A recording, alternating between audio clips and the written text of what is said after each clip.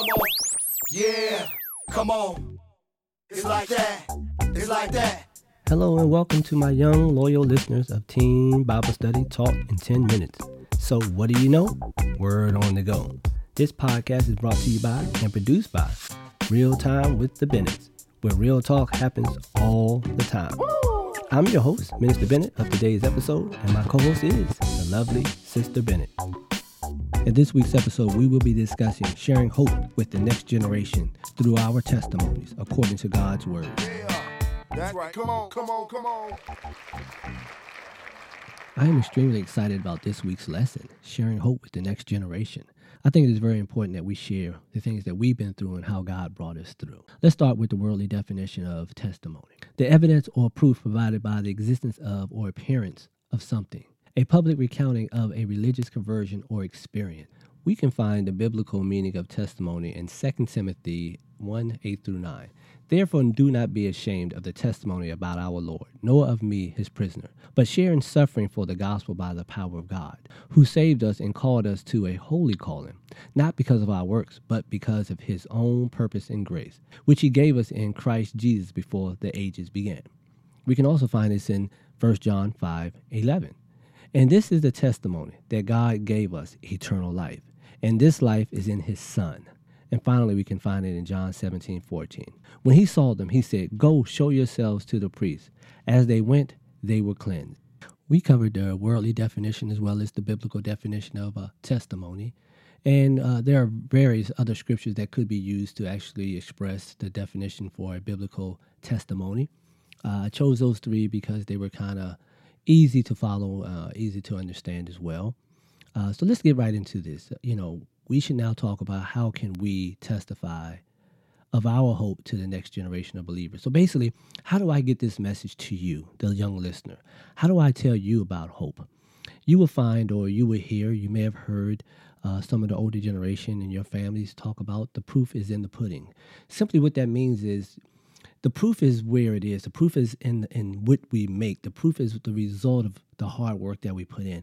I can tell you how good the pudding is, but the proof is actually in the pudding. So basically, our lives have to line up with the Word of God because the proof would be in how we live each and every day before young people. So we have to be a living epistle. So what does that mean for you? The proof is in how the hope in Christ is the head of your life, or how it guides your life, will be the testimony to your friends, to your other classmates. So you have to put the proof in the pudding in your daily walk. I'm reminded of a time back when I was in elementary school. We had something called show and tell. And during show and tell, each kid was allowed to bring in something from home on a scheduled day to share with the class. And it was called show and tell. You showed it and you talked about it. So basically, our walk with Christ should be a show and tell kind of thing. We should be telling people of the testimony, of the goodness, of everything Jesus had done for us.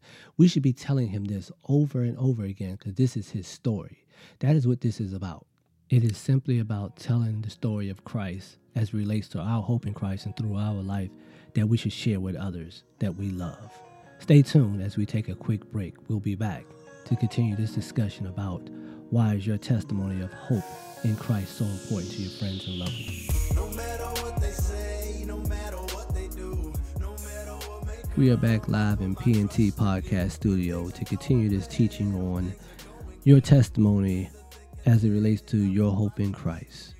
And I left you with this question before we took our break. Why is your testimony of your hope in Christ so important to your friends, to your brothers, your sisters, your loved one, anyone that may come in contact with you? Why is this so important?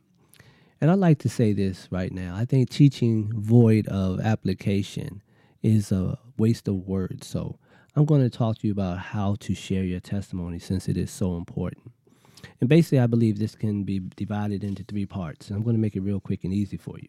You should talk about before, your life before you experienced Christ. You should talk about how or during your time experiencing Christ. So basically during your conversion over to Christ.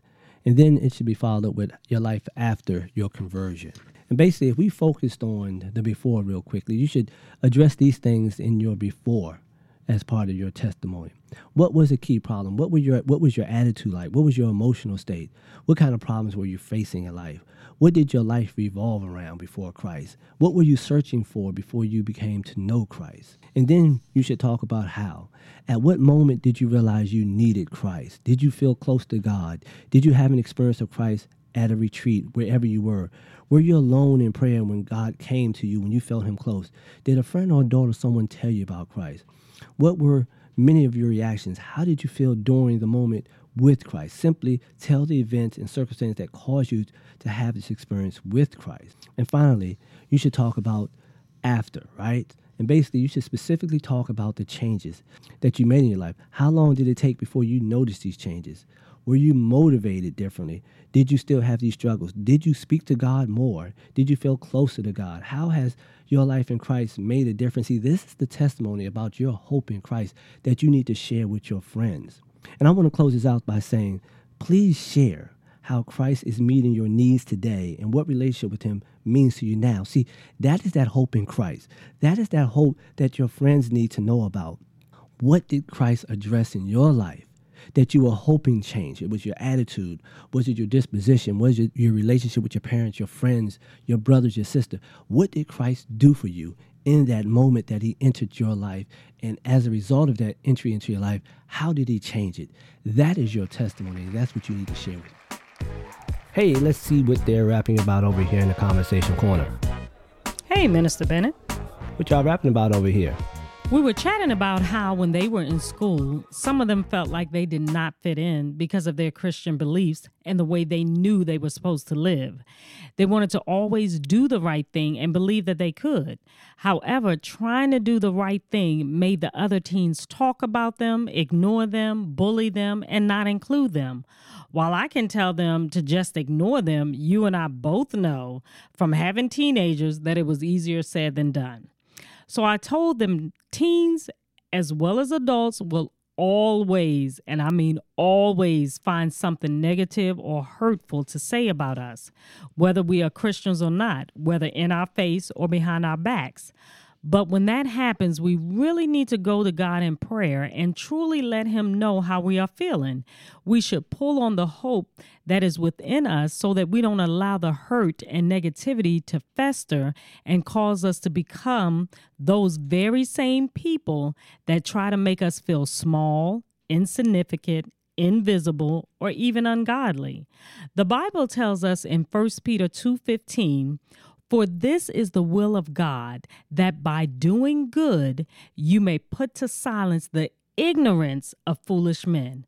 So those very same people that say negative and hurtful things to and about you, by doing good, trusting God, living a life for Christ, you will be able to silence the ignorance of those foolish people.